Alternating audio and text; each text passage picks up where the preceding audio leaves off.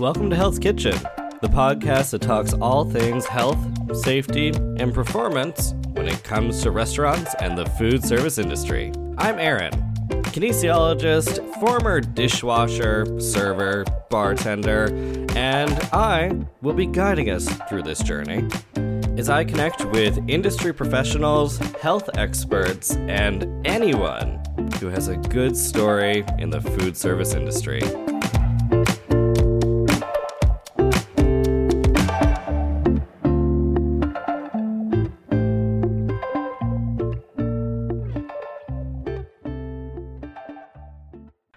Hello, and welcome to another episode of the Hell's Kitchen podcast. And today, I got someone who knows a lot about management and used to manage me. And that's really exciting because I find I have a lot of people who are servers, bartenders, chefs, whoever, but you don't get a lot of people who, are the dining room manager or the business manager or play in those roles within the restaurant. And when you're looking at those roles within the restaurant, there's a lot more to it than just, managing the dining room and keeping it going well. You have to look at your sales, you have to know when to cut people, you have to possibly manage some marketing, deal with guest complaints. There's a lot of different things that happen when you're playing as the restaurant manager. And a restaurant manager can have a massive role and expectation placed on them to make sure that everything is running well. But they also are really great to interview because they give us a lot of details, lots of different ideas when it comes to not only the functioning of the restaurant, not only how the workers feel, but how to integrate that all together. And today's guest does that very, very well. So without further ado, let's get to meeting them.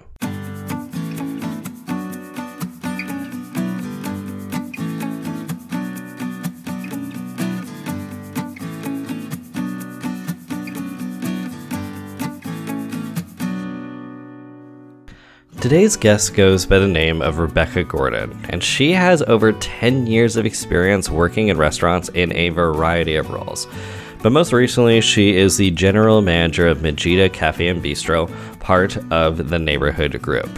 And she loves working with her restaurant teams to make restaurants more environmentally and socially sustainable.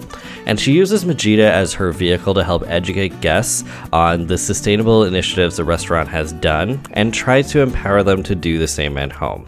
Rebecca is a graduate of the School of Hospitality and Tourism Management at the University of Guelph, and she has recently been recognized as the top 30 under 30 by the Ontario Holstery Institute. So she's awesome. I absolutely loved working under her, and we have a really great conversation about where restaurants are going, where they've been, and maybe how we see sustainability of restaurants in the future. So without further ado, let's go listen in.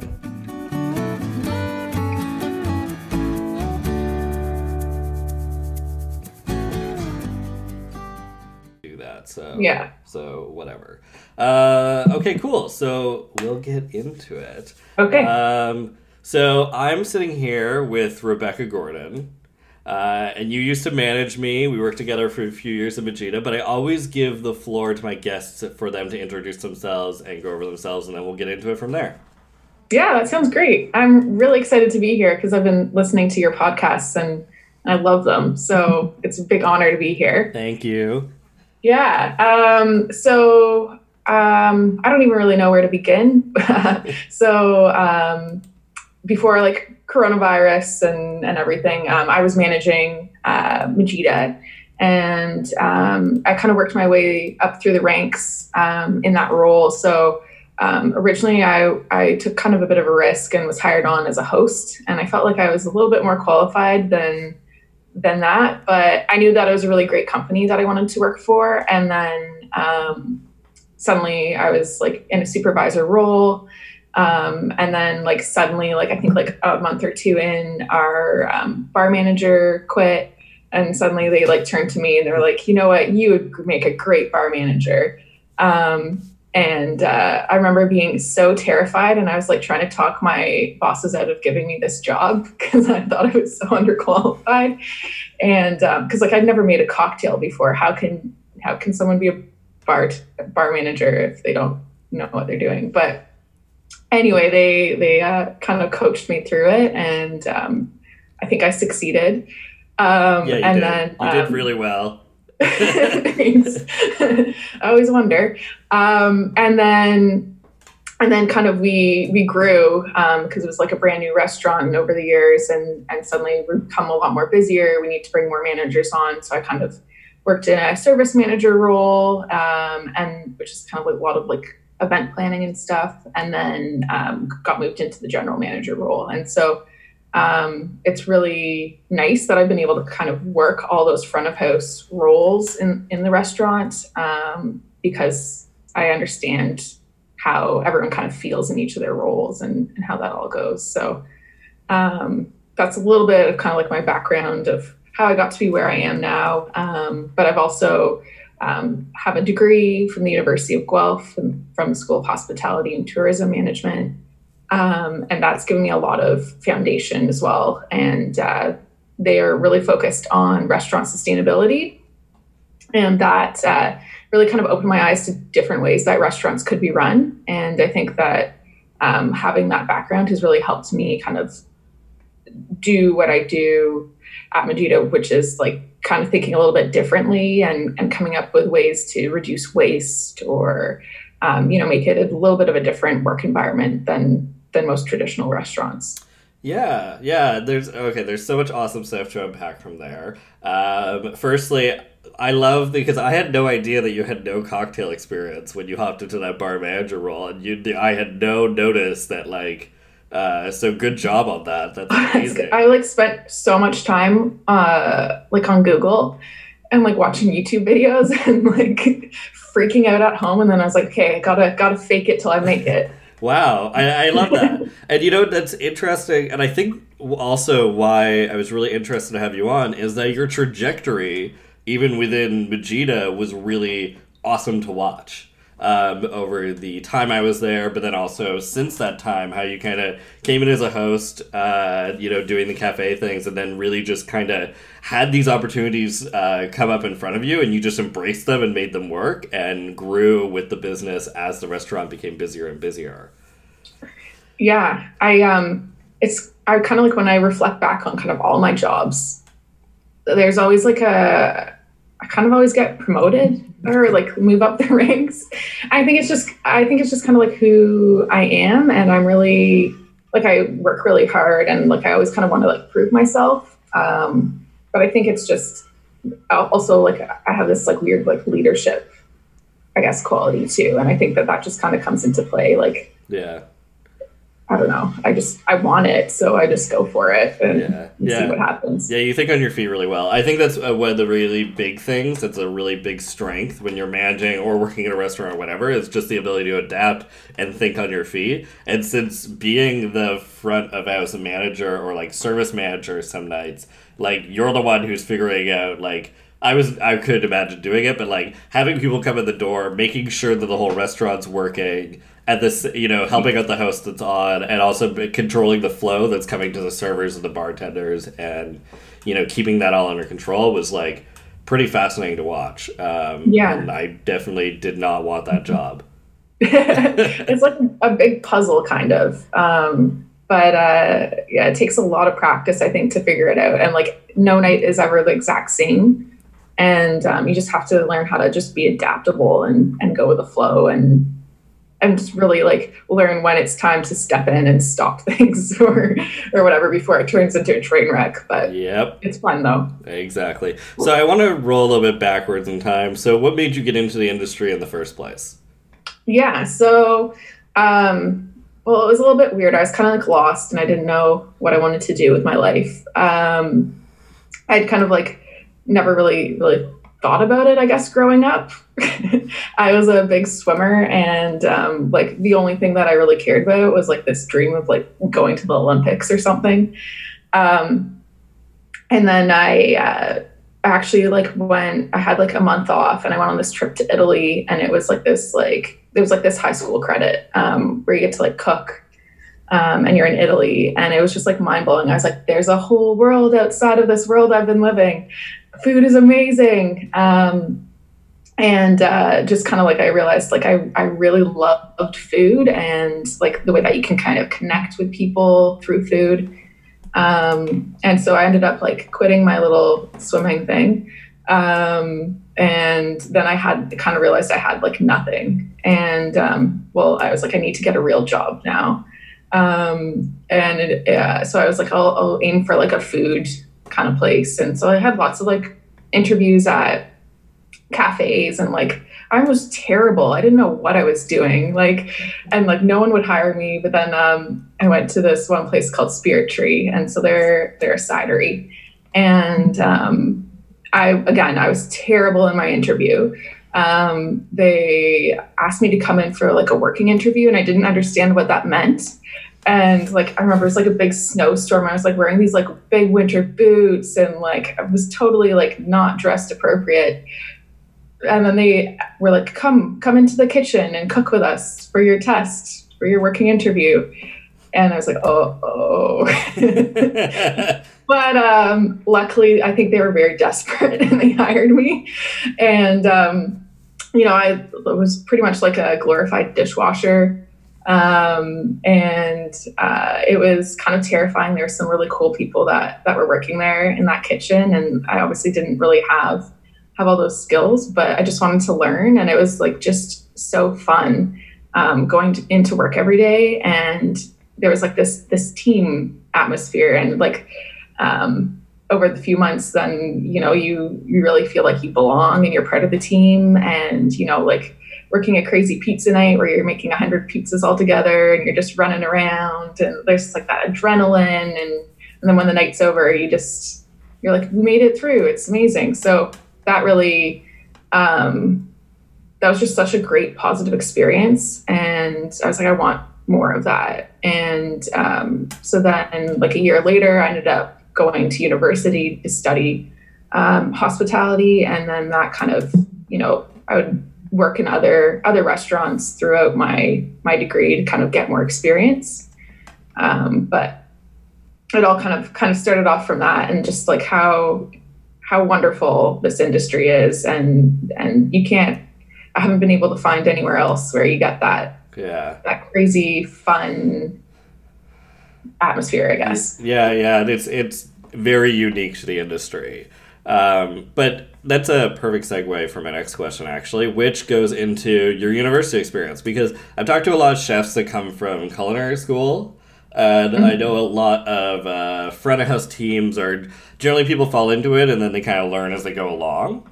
But I haven't had a lot of people who come from a university background taking a hospitality program, and I'm really curious what the difference is, or what do they provide that's a little bit different compared to like what you get compared to just working your way through the ranks or maybe culinary school or whatever. Yeah, so it's so my degree. So I get it's a business degree. So you're taking so many courses on economics and finance, and it's really like if you're just working as a server or whatever, like you're never going to need that. But now, like that I'm in a general manager role, it's really nice that I've had that background. Got it. Because you are like working on budgets and you're looking at your finances in the restaurant. And so having that strong business background allows me to be kind of a lot better of a leader for like all the office work. It's also, I think, like we hardly did when I was in school, any kind of like restaurant work. Like there was like 2 courses that you'd take where it would be like in a like make believe restaurant that you'd kind of run. PJs. Yeah. And I remember, oh man, I was so terrible in that class. Like it was like so hard to like come up with a floor plan for where you're going to seat people, and there's like 10 tables. But yeah, there's like it's a lot more learning, and it's, I think, more like there's a lot of like leadership skills that you learn. And so I think the further up you end up going up the ladder in a restaurant, the more beneficial that will be. And so definitely when I first started out in restaurants post degree, I felt like my degree was kind of useless because I wasn't using any of those things. But then in the end, it ended up catching up, and it was a huge, huge help. And just being aware of like what current trends are in the restaurant, I was a lot more familiar with that than my other coworkers. So it kind of helps you be relevant and aware of what's kind of going on. That makes sense. Okay, cool. Awesome. I never knew that they're more of a business degree or comparably, so yeah, that makes a lot of sense. Funny aside, because I never actually ended up going to PJ's restaurant to like do the whole. I always saw the menus and I was like, oh, I have to go, but I always had classes. Like on the Friday at that time I would be booked into a class, so I would never be able to like figure out how to make that work. But at a funny aside, when I was at Humber College doing my post-grad, they have a culinary program and a full restaurant on site, and the food is really good at the restaurant at amazing prices. And the wine list is also incredible. Like you can get like Henry Appel Bac Noir by the glass, which was like really surprising because it's just I rarely see a wine like that by the glass, and that's at the student-run restaurant. But the funny side was that like they had mostly people in the culinary program, but like not having much like serving experience, but they had to do that. And it was funny and also painful to watch, and you kind of wanted to help them. Like I ate there I think maybe 3 or 4 times over my year at Humber, and every time I was there, 2 times per shift I saw drinks get spilled on guests. Oh yeah, for sure. Like, that happens like all the time. Yeah, because they just don't have the experience to like carry a tray, and like that sort of skill has to be like taught by fire, kind of. So like watching people do it for the first time in this busy student-run restaurant was just a time. Yeah, and I don't know if like probably that's not really seen as maybe an important skill from a institution education side of things, you know. So maybe that gets skipped over, and they're just like, all right, I'm just gonna figure it out or whatever. Yeah. Meanwhile, like if I see one of my staff members that's like brand new to a restaurant and I see them pick up a tray, I'm like, oh no, we need to do a full lesson. Like this is how you're gonna carry a tray. This requires 5 minutes of like this is what you're gonna need. You know, put less things on the tray for now until you feel confident and blah blah blah. Yeah. Get help when you need it, and you know all that stuff. So it was always just entertaining, and the prices were so good because you get like steak frites for $13, and you're like, okay, well, because they don't really need to make a profit, so you get to benefit. It's great. Yeah. They had and they also had a really cool, like, the culinary school, they had, like, a little, like, cafeteria where you could go buy stuff from the culinary school that was just whatever they were making that week, which was nice. And they had a lot of frozen stuff, which was cool. So you could get, like, shepherd's pie frozen and take it home with you and, you know, cook it or whatever. And they also, from the butchery, like, one time per year, they would just have, like, all their kind of butchered meats sold there that you could just get wrapped up, and it was really cheap, and you were like, okay, I'll just take like half a cow because, you know, it's $100 or whatever, and you're like, sure, whatever, go for it. Yeah, exactly. So that was one of the fun parts of going to Humber while I was there, was getting to sort of see the culinary school and see what they're doing. And weirdly enough, for some reason, my program was part of the hospitality school. I have no idea why.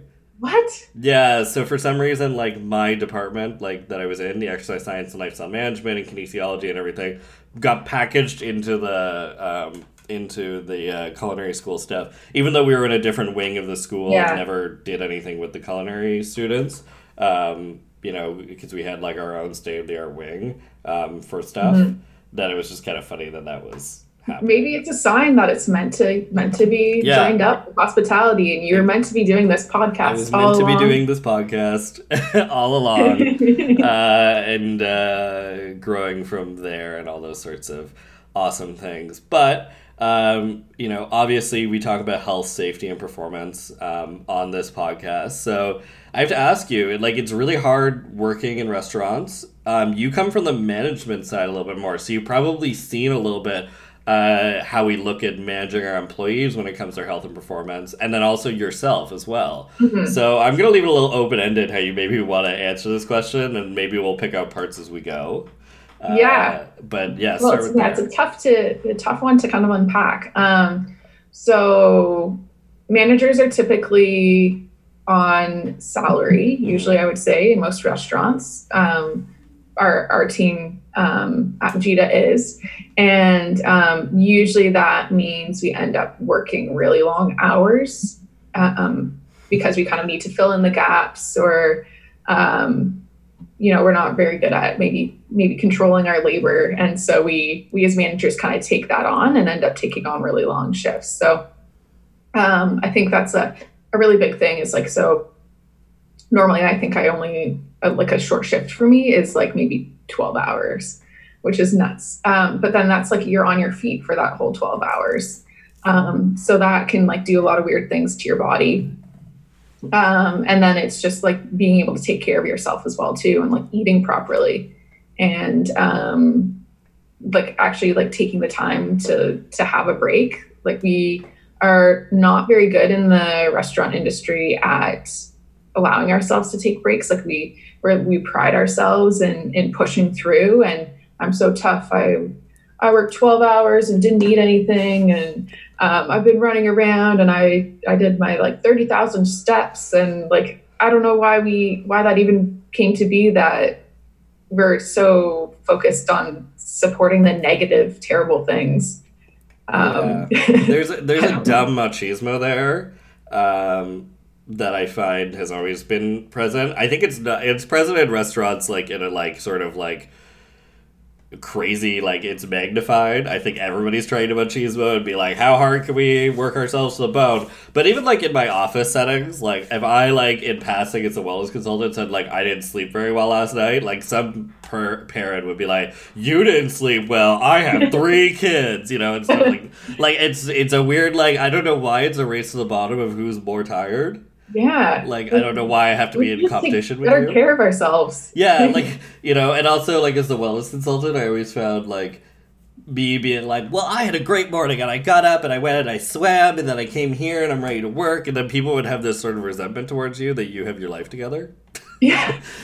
Which, A, it's my job, but B, it was always, like, a really funny tone to it. Like, I don't know why, but it was just something I noticed. Yeah. That's nuts. Well, I think, everyone in the world needs to work on improving that, I think. Yeah. So there's that. So then I don't even know where to go from there. Okay, I'll help you out. It's all good. So, as a restaurant, as a business, obviously they're all closed right now, but like, I've seen some really great groups come forward talking about, health and safety and performance when it comes to supporting their employees, and saying, okay, so how do we regulate regular break schedules as an example? Mm-hmm. Or maybe like, how do you set up your workstation in a way that like promotes performance and stuff, So, oh, you're really tall, like you're a chef and you're 6'3", you should actually build up your cutting board a little bit so that you're not hunched over as much. Mm-hmm. Like having those conversations and also allowing your employees to have the freedom to talk about that and do that, right? I've seen some really progressive kitchens talk about these sort of things and get in front of them now to say, hey, you can actually like go and eat for 5 minutes before service starts. Like that should be promoted and allowed, or like whatever. So, and I think Vegeta's done some really cool things around that, especially under your leadership. So yeah, that's a really good point. I think, your management team, you're going to have a much more successful restaurant, I think, if everyone that works for you feels comfortable going to you and bringing ideas. And so that's one thing that I really try to do when I'm working somewhere and with my team, is make sure that people feel like they can speak up if they need help with something, or collaboration is really important too. Like there's a lot of things that we wouldn't be able to do if an employee hadn't come forward and brought an idea. Like I can't look at everything, and there's too much going on. Yeah. So it's really great when someone brings a great idea forward and then we're able to implement it. And we really kind of try to celebrate that a little bit. And it's great when that happens. So I always make sure that all of our employees know that they are allowed to take a break. And they just have to come to us and we'll make sure that happens. And so not everyone does that. Some people prefer to just kind of work through, but I'm not trying to force anyone not to. And then, like our kitchen team as well, like they have their own kind of little system in place about when they can take breaks, and there's other team members that are willing to cover for people, and it's a team because everyone wants to see everyone succeed. So I think that's a really big thing. But then even like going beyond that, like maybe there's little things that make people a little bit happier to be in the workplace. So we like to kind of grow and learn, and education is a big thing. So going on field trips, so going to a farm and you're working at a farm for the day. First of all, it gives you really great background because a little bit more about where your food comes from. You also gain a lot of respect for the farmers and like how much work they put into it, and like we're not paying them enough money for their food. And you're able to kind of tell that whole story to guests. But then it's like also it gets people out of the restaurant and they're active and they're moving around, and we've done in the past like staff hikes, and that's just like gets people out of the work environment, and they're more willing to do something if there's a group of people with them. So I think that's important, and being able to kind of even just share different tools. Your staff don't necessarily need to take it up, but it's nice when you're putting things out there so they know that they're things that people kind of value. Yeah, and I think that you can really I think Majida has the power to turn around and show their retention numbers are way better than most restaurants. With the kind of it, like, since I left 2 years ago, I go in and I still know like at least 75% of the employees. Like that team has been the same for a long time, and that's part of the strength of that team. But that's also like a really interesting thing because across the board in the industry, retention is the biggest problem. Well, not as of 3-4 weeks ago, but right, like classically, retention was the biggest problem. We couldn't get people to stay in positions, and having to retrain people over and over and over and over again, or whatever it would be, just was causing a huge cost to the industry, a huge quality problem to the industry. And I think, a restaurant like Majida, you're really seeing the turnaround of like, no, we're doing it. We're doing these things. We're putting these programs in place to support employees, and then people have stayed around. Yeah. I think like a big thing is that you're at a restaurant. It's all about people. And so we always put all of our focus on our guests and how, you need to please the guests, and they're the number one thing. But then I think you're not going to have happy guests if you don't have happy staff. It really kind of goes back to that. And you need to be supporting them and making it a really great work environment for them, and doing kind of whatever it is that kind of works for your team. Every team is going to be a little bit different, and they're going to value different things. But I think we're really lucky that we have a team that like they really value all these little different things that we end up doing, and just it's a lot more of maybe a positive environment than other restaurants because there's a lot of support and teamwork involved. Yeah, wants to see things succeed. Yeah, and one of my favorite ones that like really I wasn't there when it started, but I think it's a really cool program was the bartending competition. Oh, yeah. That you put on, and it was judged, and like employees made all these cocktails, and I think they ended up on the menu, right? Like the final.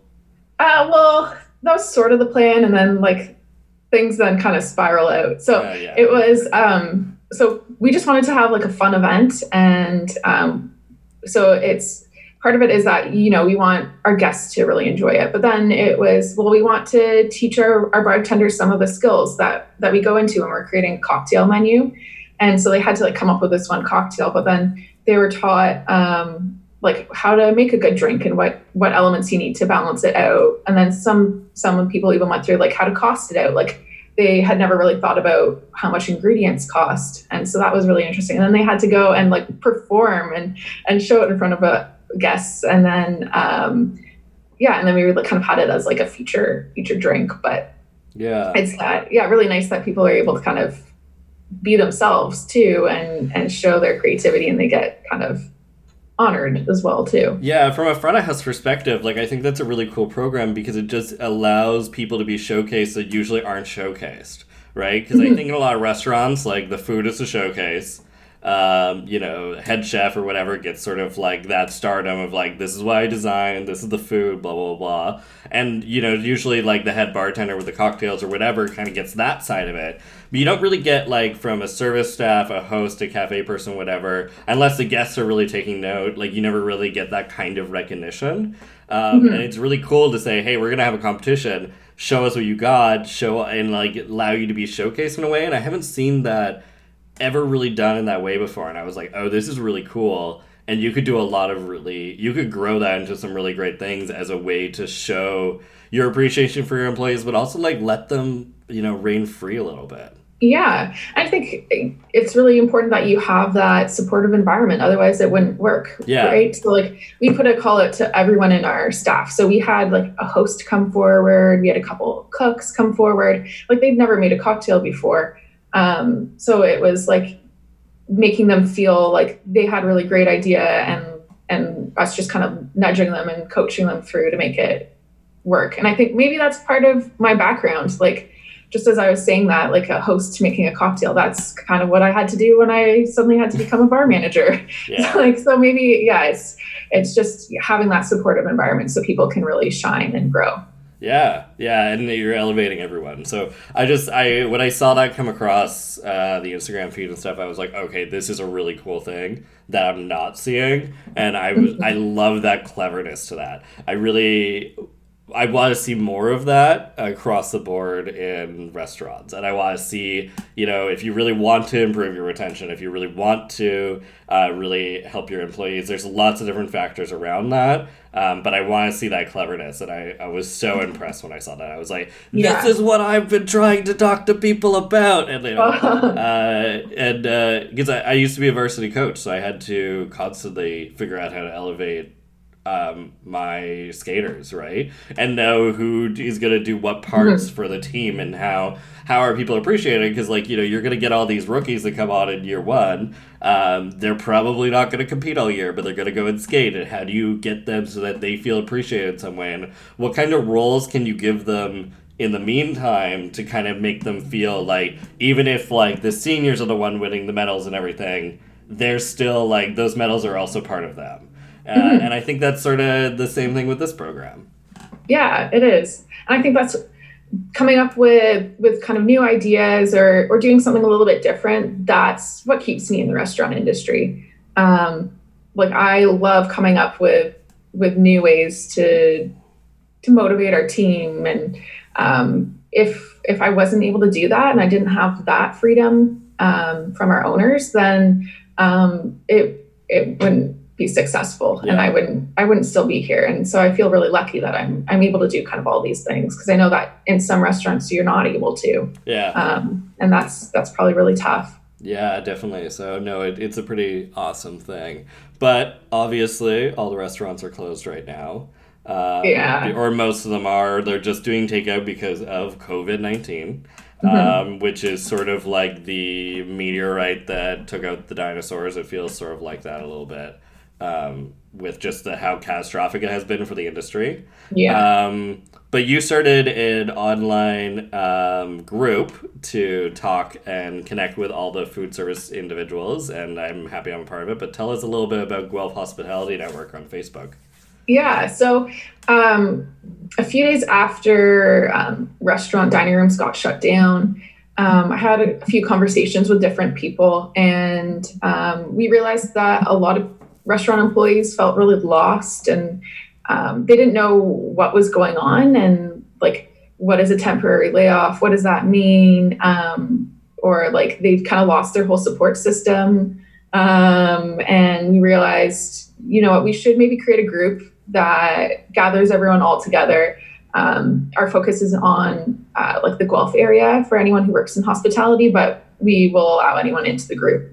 But it's a great little kind of forum, I guess, for people to post things that have been helping them out, or if they have a question, they can reach out. But it's a lot more of a positive environment, I would say, than a lot of other Facebook groups that are out there. But then we're trying we trying as well. Yeah.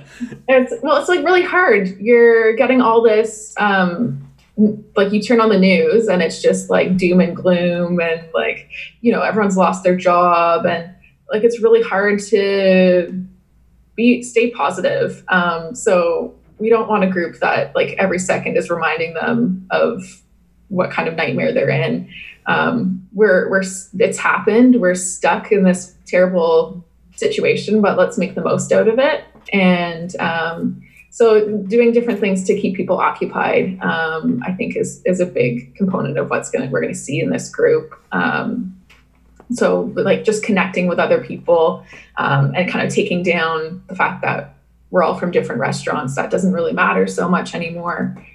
We want to see the entire restaurant industry survive. And how are we going to do that? And how are we going to stick it out while we're all out of work and stay sane? And maybe we can even learn some skills to make us stronger for when we head back to work. Yeah, exactly. And I think there's lots, and it's a good variety of people that are inside the group. Letting me play in the group is really great, and I think it's cool to see different health professionals. Like there's some fitness people on there. There's me with the podcast. There's the people doing knitting lessons. Like there's just so many different aspects of stuff. There's a sandwich competition happening. I think. Anything to keep people inspired and keep going. And sometimes people will just post like a stupid like restaurant meme or whatever, but we're not cracking restaurant jokes anymore. We don't have our team around us to do that. So this group can kind of do that too. So nice.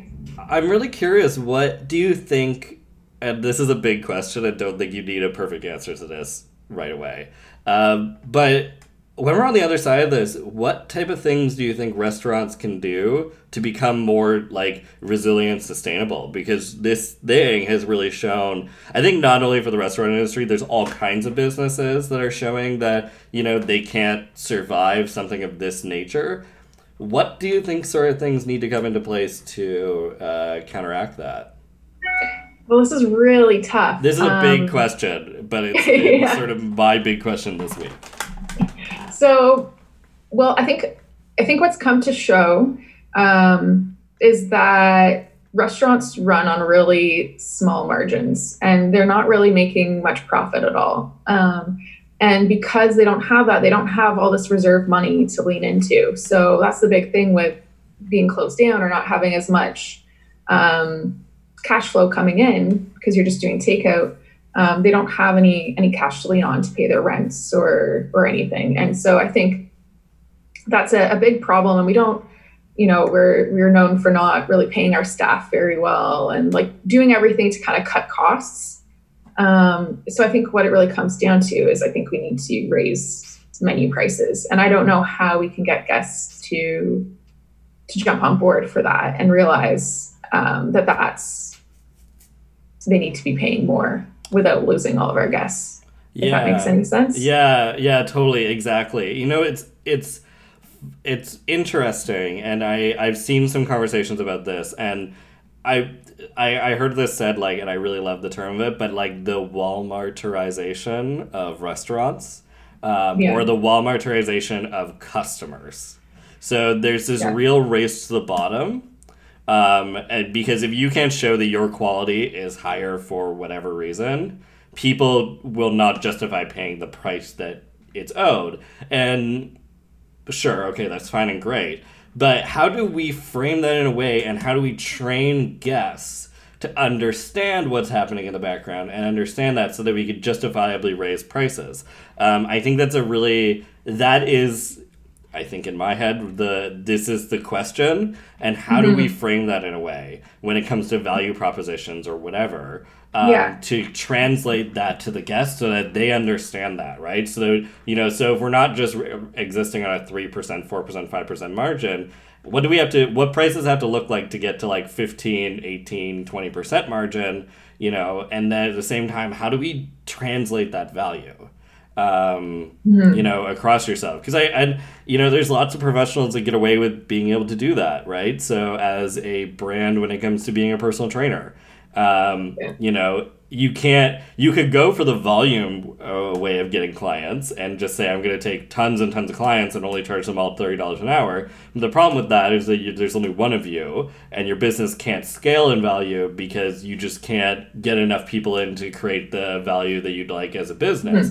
So people raise their rates, and they're able to justify that by their expertise or whatever it may be, and create value for themselves in that way, for their margins to work. So I would just, you know, can we take something like that and create a value proposition that then can work for restaurants? I don't know. Like, I'm not a marketing buff, but I think that's where this conversation has to go, right? Yeah, I really think so. And I feel like every time our industry gets hit with something, it's like the new industry crisis. So like, I'm thinking about minimum wage increase, and like everyone's like, all the restaurants are going to go under.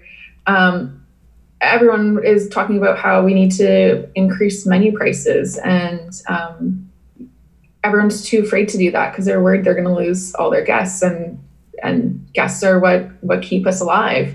And I think you made a really good point that so many restaurants are so focused on volume, and we're not going to be able to do that anymore. That's the biggest thing that scares me. I don't think when we go back to being able to open our dining rooms, I think there's going to be rules. Like, we're only allowed to have 50% capacity. And so that's terrifying to think of. But then, like, trying to share the value, I think we need, as a whole industry, to come together. Yeah. If there's a lot of us doing it, it's going to seem more normal to guests. Yeah. That's a big thing. And then I think it's as well to, one thing that I really try to work on with my team is trying to explain the story behind the dish. And that kind of usually helps them get a little bit a better understanding of the value. So, like, our burger might be a bit more expensive, but then we explain, you know, it's venison meat that's in there. Venison is raised here, and you have to do this or whatever, or, we know exactly who we get our salad greens from. And yes, it's a more expensive salad, but we know we're going to support this one person. And I think if there's one good thing that's coming out of this pandemic, is that I feel like a lot of communities have come together, and they really want, at least I'm seeing in Guelph, a lot of people want to support local because they want to see people in their community do well. So maybe that will be able to be moved forward, and maybe guests will already they've been started to get trained on that, or they'll have more value than they did before. Maybe, I don't know. Yeah, I don't know. And I think it definitely has to be something that all restaurants have to play this game if it's going to work, or the majority of them do, at least. And that's it. Yeah, that's an interesting thing. And I don't know, or at least I don't know. I wish that it could be mandated that your business has to just have a certain level of margin, and then everything else has to work outside of that, right? Because or you want to function at a loss for a huge, long time. I think there's a thing there. Yeah, I think the big thing is that a restaurant's built, and it's built out of passion. Yeah. People want to share their food with people, and they're just so excited. It's their dream. It's their platform to do that. And I think a lot of people don't have that business background, and it's really hard to run a restaurant if you're not aware of kind of the business side of things, and it's really easy for you to end up running yourself into the ground. Yeah, unfortunately. Yeah, I said this a little while ago, a few months ago when I was recording the podcast, because I had a lot of chefs or whoever come on board and talk about the passion line, and I was just how long does passion hold up an industry? And I wonder, that's great for an individual that you have passion and all this sort of stuff. That's fantastic. But I was really curious with the passion line that, does passion make a business run? And what do we do with that, right? So, and now I think with COVID, I think these sort of conversations are really starting to crop up even more. And people are saying, okay, cool, what do we do now, right? Yeah. Well, I think if people have lost their passion, that's fizzled out, the dream is kind of gone. I think maybe those are going to be the restaurants then that we don't see open up, and that's really sad. Yeah. But I think those that still have that passion and they're still in love with the industry, they're going to fight really hard and they're going to come back. Yeah. And they're going to figure out a way to make it work. Yeah, definitely. I think there's going to be a lot of that, like figuring out ways to make it work and creating these sort of opportunities. And I think that's, yeah, we're going to see that when we're on the other side of this. And I think that's the most exciting thing, you know, is that there's going to be a lot of really cool success stories and there's going to be lots of fantastic templates moving forward. Because a lot of people are like, you know, this is a great time to sit at home and think. And I think a lot of people are, you know, these conversations are just starting and obviously these things take time. But I think we're going to start to see these sorts of solutions come forward when we're on the other side of this COVID thing. Yeah, I agree. And I think maybe some like innovation and creativity might come out of it, or at least that's what I'm hopeful about. And it kind of keeps me going and makes me look forward to what things might bring. Yeah, exactly. I always reference the drag community because it's my favorite pastime. But like I've literally just seen in the last few weeks, like all these digital drag shows popping up online where it's like, hey, we're doing this show and you can tip us. And some of them are like ticket based. So like to be able to access the stream, you have to pay a ticket price and all these. And they're like having success, but they're also having access to an audience that wasn't ever possible before. Like some of the really big ones, like it's now queens from all over the world are now in one drag show. And like they're getting like 40, 50, 60,000 viewers for the show, which like you could never fill a drag bar with that many people. No. Or like the incredible. ACC even, you know? So it's like really cool to be like, oh, there's an audience for things here in ways that like were never possible before. So I'm hoping that cleverness, hopefully, you know, obviously restaurants are much more space related and stuff, of course, but I'm wondering if we're going to see some really cool, I just can't wait to see what comes out of this solution-wise. So it'll be fun. We'll just keep staying positive. Yes. Okay. I think we've been chatting for a little bit. I think that's an awesome amount of stuff for our interview portion. So we're going to take a little break and we're going to come back with some crazy restaurant stories. Sound good? Okay, sounds great.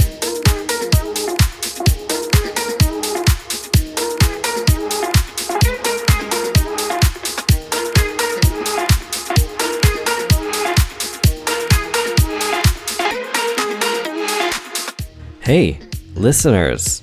So I know you probably enjoy listening to this podcast because we're all stuck inside the house, or we are all essential workers and going to work, and sometimes we have to commute or whatever it could be, and it's a great time to listen to podcasts. But I want to make sure that this podcast gets heard by as many people as possible, and I need your help to do it. So if you like this episode, if you liked any episode, give it a subscribe or a follow on Spotify or whatever it is, or possibly give us a review and a rating on iTunes.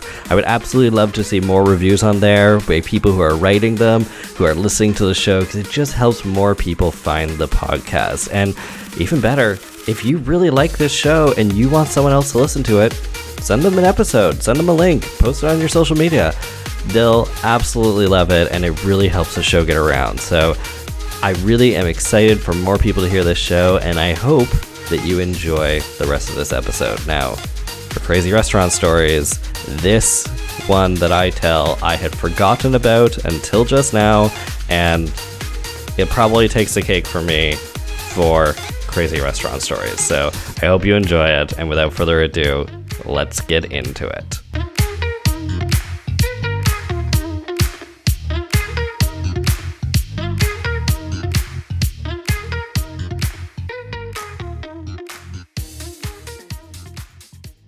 So we are back from that egg segment, and I hope the music was awesome on it. All my, free music that I find to throw on the in-between is always great. So I hope it was great music. But Crazy Restaurant Stories. And I'm happy I have you here, because you reminded me of one on our break that I'm going to tell. And it's so funny, because we worked together for 3 years, so we kind of went through a lot of crazy restaurant stories together. And this one really takes the cake. So let's put some context on it. So the restaurant had just opened, Majida, and totally fine. We're kind of doing our thing. It's slowly becoming busier because Vegeta did a soft open, so we didn't do like a giant grand opening on the first day. It was sort of like we were open and figuring out our systems and getting things rolling, and then did a grand opening like 3 months down the road. So we're a couple months in, it's a Sunday night.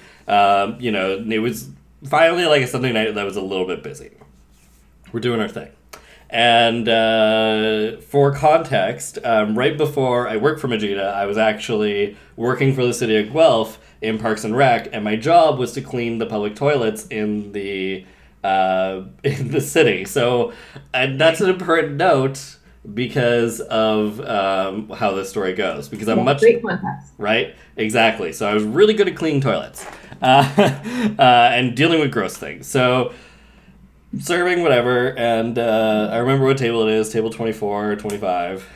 They came in. It was this family. It's like winter-ish, like I think it was like an early winter. It was kind of cold out, and this family comes in. There were 2 people there. They were waiting for a group of 4. So couple were there. They're like in their 30s, late 30s, whatever, and their friends are going to join them, and their friends have kids. Cool. And you know, the family finally shows up a couple minutes late, whatever. And they come in, they're all in their winter gear, and the kid is in like one of those like full snowsuits that you zip up. And my theory is that the kid overheated, because they do that very easily, when they got inside. And they were talking, and I literally like came up to like give them water as they're like still kind of settling in. I'm like there, and the kid just goes like full blown, has like a meltdown and starts puking. But not like, I don't even know how much volume came out of this child, because it was just so much puke came out of this like little being. And it was like everywhere. And it was everywhere. It was on the table. It was on the dad who was holding the kid, because it came out with force. So I think there was like a certain level of like splatter.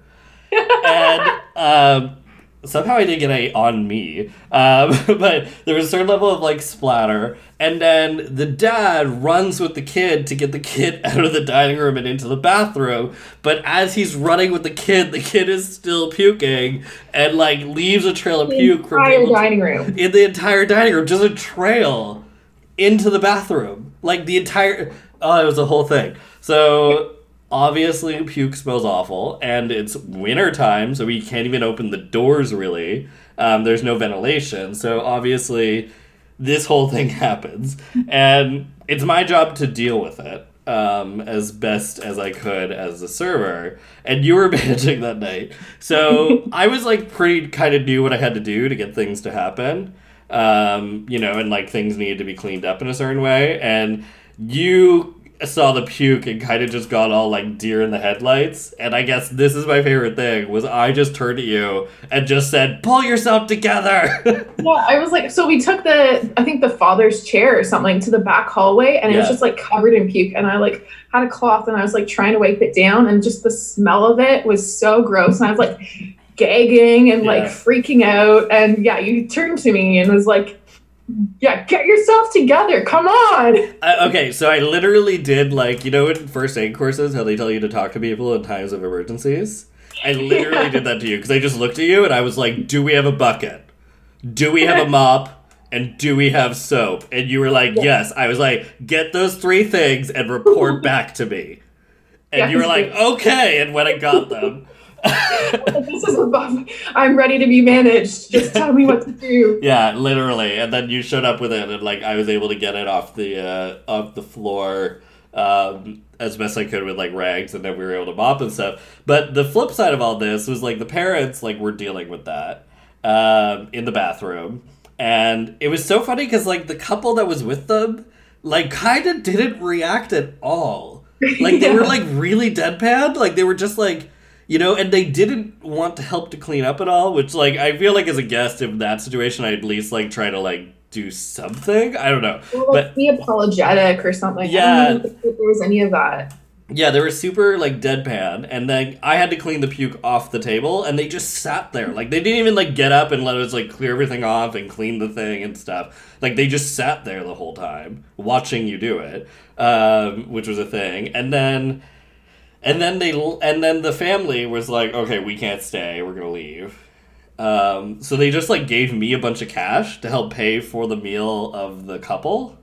Yeah. for the whole thing, which was totally fine, and it was like very fine. But it was just, I've never seen that much puke come from that little of a body.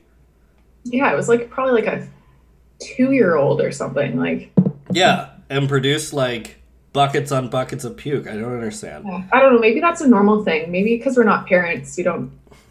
Yeah, I don't know. Yeah, I don't know. I did learn in post from Edwin, who is now upstairs at the E-Bar. I learned from Edwin because he worked at a lot of clubs and stuff in BC, that when someone pukes, the best thing that you can do to like clean it up is to throw salt on it. Yeah. Or sugar. So I would have done that had I known, because then you can just like kind of like sweep it up. Yeah, you can sweep it up. Yeah. Which I didn't know at the time. So now I know that. If I ever need to, or cat litter works, or sand, or anything like that just can absorb the liquid. This is a great public service announcement for everyone. Yeah, so if you have kids at home and your kids are puking, just throw salt on the puke. Not on the kid, on the salt, on the puke, and clean up from there. So, yeah, that's a great story that I forgot happened. I must have blocked that out until you brought it up. So that's that's good. It's so funny. Like, it's probably a lot funnier because I was there. But just like, I just can't even believe that happened. It was. I need to be pulled together. Oh yeah, and on top of it, that dining room cleared out real quick. Yeah. Like nobody wanted desserts or anything. Like everybody was like, "We'll get our bill." So like it was like it went from like kind of bustling and full to just like no one there, dead. So what a time! What a time! And yes, I was better prepared because I've been cleaning up everything you could imagine for the city of Guelph for the summer. All these special skills you have. Yeah. My hilarious set of jobs I've had. Okay, so what's your story? Oh, so now it's my turn. I don't know how I can outlive that. I'm sorry. Yeah, that's a good one. I'm sorry you have to follow that up.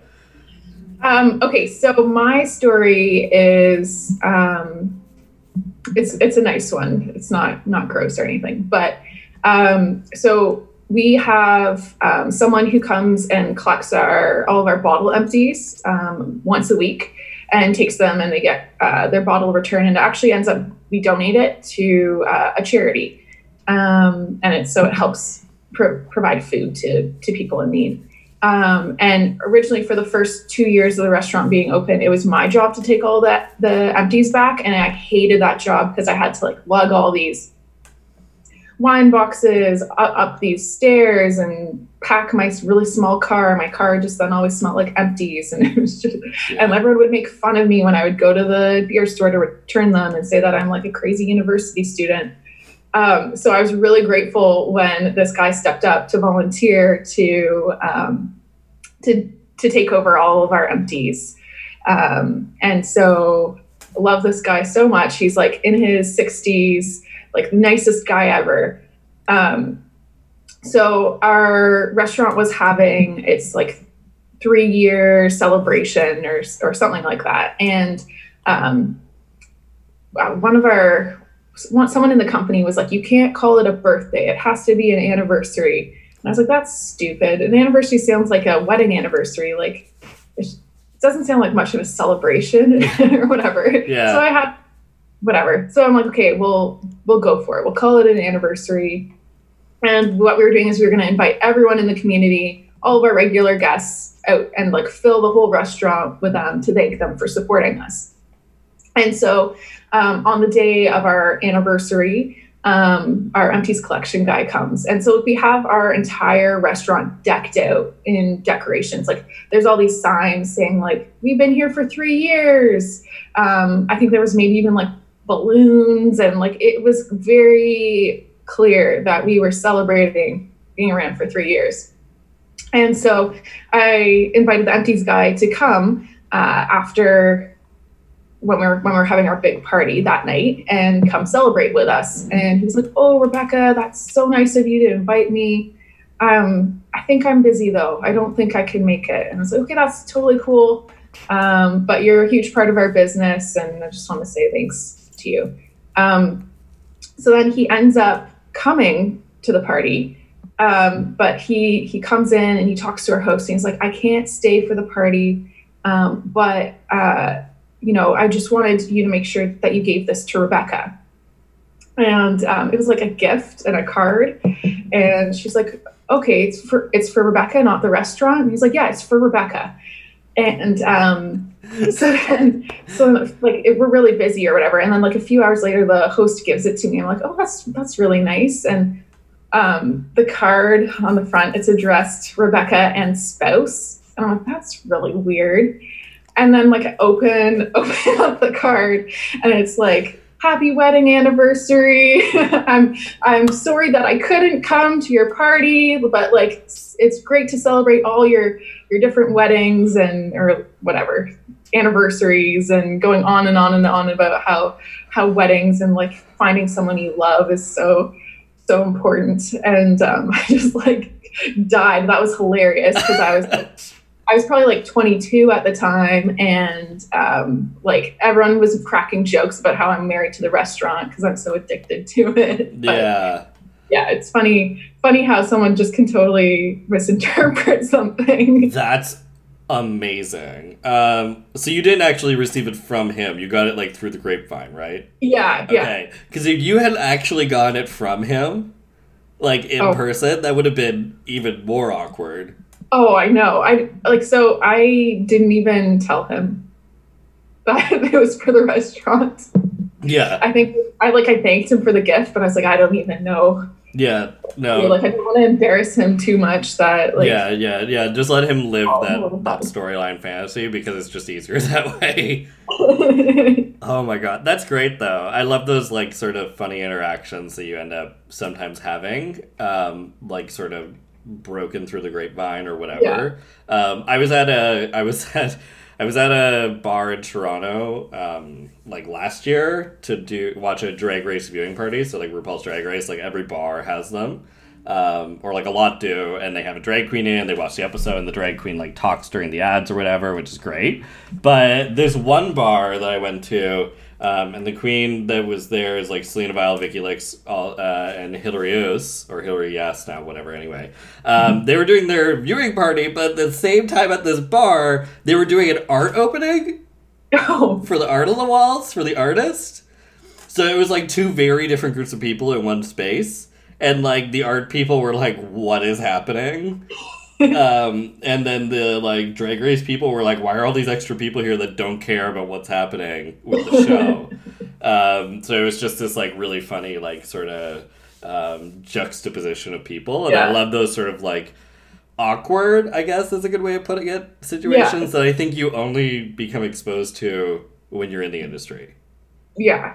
There's just so many people that you see that you're bound to have all these like awkward situations. And like in my situation too, it's kind of funny how you develop these relationships with people in a restaurant, but maybe they're not like, I don't really talk a lot about like my personal life with guests. Like I draw the line there, but I think they can like have this, you've developed this relationship, but maybe it's not 100% true. I always found that like in Guelph, like I had to stop going to the farmer's market like first thing in the morning, or I had to go first thing in the morning instead of going at like the end of the day, because otherwise like everywhere I went was people wanting to talk to me about the restaurant, and it was fine. Like, great, I want to talk to you, but it's also my day off. So like people be like, where are the specials tonight? And I'm like, I don't know, I don't work Saturday nights, like, you know, or like whatever. And it would always be stuff like that.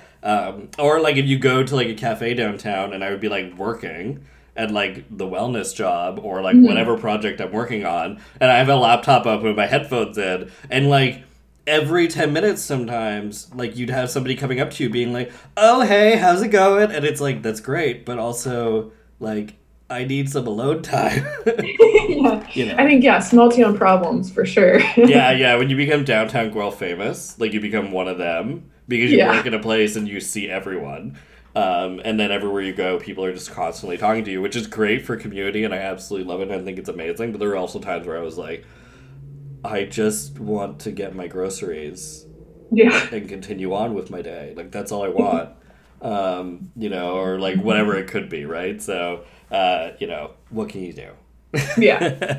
Well, I think this has been a lot of fun. I think this has been a great episode. I think we've had a blast. It's been fun catching up and talking about Vegeta. Yeah. And I hope it also gives like people who've been listening the way I talk about Majida on this show. It's nice to have people from the restaurant finally on the show to kind of talk about the programs in place and stuff, because I haven't seen a lot of restaurants doing this. So I thought, it's time. Let's start chatting and having this happen. So I think it's going to be great for the listeners as well. Yeah. Oh, that's great. And I'm so happy that you invited me on. Yeah. Awesome. Well, till next time, Rebecca. All right. Bye, Aaron. See ya.